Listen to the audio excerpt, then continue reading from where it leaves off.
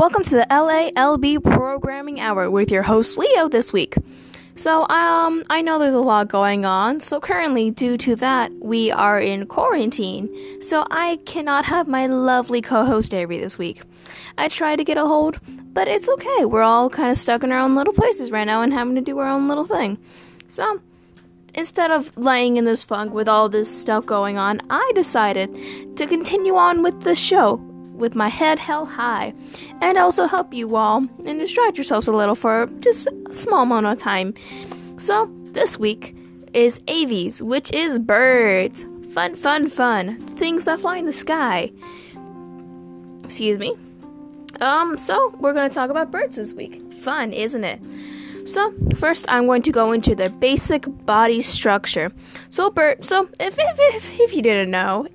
you didn't know, birds are built for flight. So anything about them you can think of, it is meant for them to be able to fly easier and be able to go through the air. Even ones that can go into water and are mostly land. Their bodies are still built for ability to flight, even though some of them can't because they might be too heavy, but it's whatever. So two things that are unique to birds. One is their feathers. There's no other animal that I know of that has feathers. Their feathers are actually unique to every bird species as well. Something else that is also very unique, as I was going to say, is the syrinx, which is what they use to make sound, to chirp, to mock other sounds and such. It's kind of like how we have vocal cords, but it's not that. It's the way they produce sound, and I think it's pretty cool. So, going back into their feathers are made of a protein called keratin, which is found in hair and in scales, both on their feet and in reptiles. The top layer of their feathers, which you can see like a good example is their wings, if you look at their wings, are built for structured for flight, along with being mostly waterproof, so if they fly through the sky, they won't, if they get wet, they won't be hindered by the water itself. While the lower layers of feathers underneath that are mostly just built to keep them warm in installation and stuff. So, from there, talking about their basic structure, why don't I head into skeletal structure? Lots of fun. So bird bones, tiny, thin, and hollow. As we know, this is supposed to be so they can fly easier, because if they had solid bones or anything like our bones, they would not be able to fly, which is why another reason why humans can't fly, because of how heavy our bones are versus their bones. Their bones actually have tiny air pockets within them to be able to keep it light. It's also tied into the respiratory system, which is pretty cool. So they also have a smaller amount of bones than us. This is because their bones are fused together to make it more rigid and easier for them to fly. They also have more vertebrae in their necks than other animals, which is pretty cool. They do this so they're able to turn their head more, because their necks are fairly important to their structure and their system.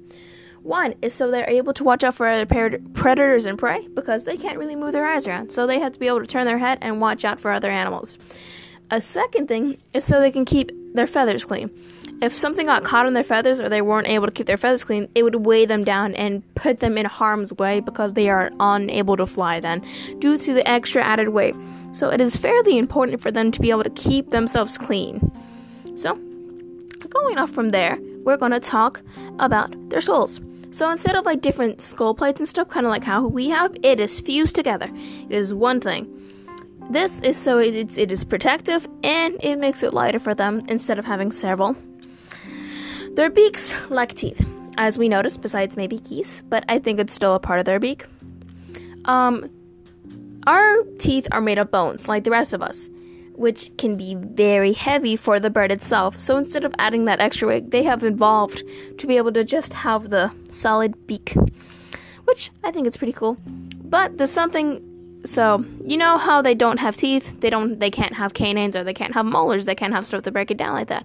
So instead, to be able to eat certain foods, depending on what their diet is, their beak changes to it. So there's birds who eat nuts. Their beak is especially made for that. The beaks will change depending on what they eat, which is pretty cool. It's even in the different species. It just depends where they live, which I thought was pretty cool. So, let's continue.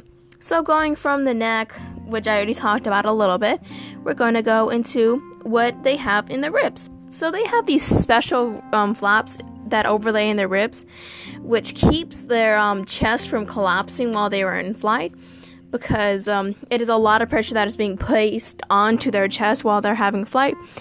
They're called the thorax and sternum, which helps keep them in flight and also not to die. That's pretty important. They also have pectoral gland, which helps them in flight with their wings. And the pelvic gland, which supports their tail and in their back structure while in flight. Pretty important stuff, man. They need this. So, moving on from the skeletal, we're going to talk about how they eat, because I spoke on beaks earlier. So, we all know they use their beaks to eat. They don't have any teeth. So, they can't really chew. They can maybe gnaw it, but they can't really chew. So, to make it easier for them, they have a special, they excrete a lot of saliva, so it makes it easier to swallow the food down into their digestive system. Excuse me, I'm creating a lot of saliva in my mouth right now, trying to ramble on. I'm not used to having to continue talking. It's fine though, I got this. Your host Leo got this. He got you guys covered. So, as I was saying, it makes it easier for them to swallow food while they're eating. So, from their beak mouth area, it goes into their esophagus, which is pretty much the travel way, like we have one too. It's the travel way to their stomach. So, it's from their mouth to down their throat, that thing in there. That's what that is. And it goes down into a place called a chop, which is like a sac that's right above the esophagus, or like in the higher chest region. It's like where you imagine our collarbones are kind of, like between that area. For an example, we don't have one though, where particularly food and water is stored until it is ready to continue to be digested. Fun fact though, when it's running low, it's sending signals to the brain to tell them to eat. That's how they know they're humming. So it's like kind of like their stomach, which I thought was kind of cool. So then it goes to the proventriculus, where digestion begins. In there, it's like their actual kind of stomach area, I would imagine.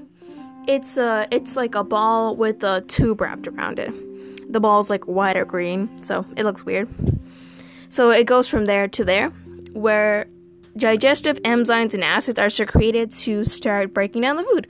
But it still needs to be chewed, because they can't. The enzymes themselves cannot break down the food. So it goes into the ventricus, which is also what we call the gizzard. And the gizzard pretty much is what is for their teeth, so it chews it down for them and breaks down the food for them. So there, it goes from there to the small intestine and to the large intestine, where the nutrients is pulled out and then out, the back door, where the excess waste is placed. Cool eating, Okay, so my last little bit of this whole ramble about birds is the reproductive system. Now, how do birds, get jiggy with it, as the kids would say? So, birds don't have sexual organs like me and you. Instead, they have what is known as a cloaca. This is an interchamber that houses the discharge from the ovaries and testes, so it holds sperm and eggs. It can be used also for a not so great reason, which is to urinate and that kind of thing, bathroom stuff. So, knowing this, ignore that, I'm sorry. Knowing this, during their mating season, this actually swells up and opens, so it makes the ability to transfer these easy. So what happens is the male gets on top of the female, on their back, pinning them down, and they rub their cloacas together. Weird, right? So the male will transfer the sperm, and it goes into the female. They later go and fertilize the eggs. So once the egg's fertilized and developed, it comes out the female, and the female will sit and take care of these eggs until they hatch. And then, boom, babies. Baby birdies.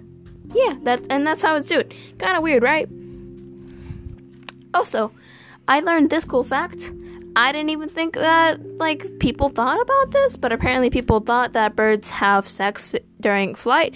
They don't. They cannot. It is physically impossible. I don't know why people thought that. I didn't think it was possible. People be people, though. So, that's my little 2-bit and tidbit on birds. I hope you guys enjoyed, and I wish you a safe time during this troubled time. And I know it's hard for all of you guys, and I know we all feel like the bird that's trapped inside the cage in the corner that maybe our mom got us when we were kids and we didn't know what to do with it. I know we feel like we're trapped inside, but we gotta remember it's for the better of everyone, because things are not great, but they will get better. So I want you guys to stay home, stay safe, watch your hands, and don't be stupid, okay? I promise we will get through these troubling times together. So, this is me signing off from the LALB Programming Hour. See you guys later.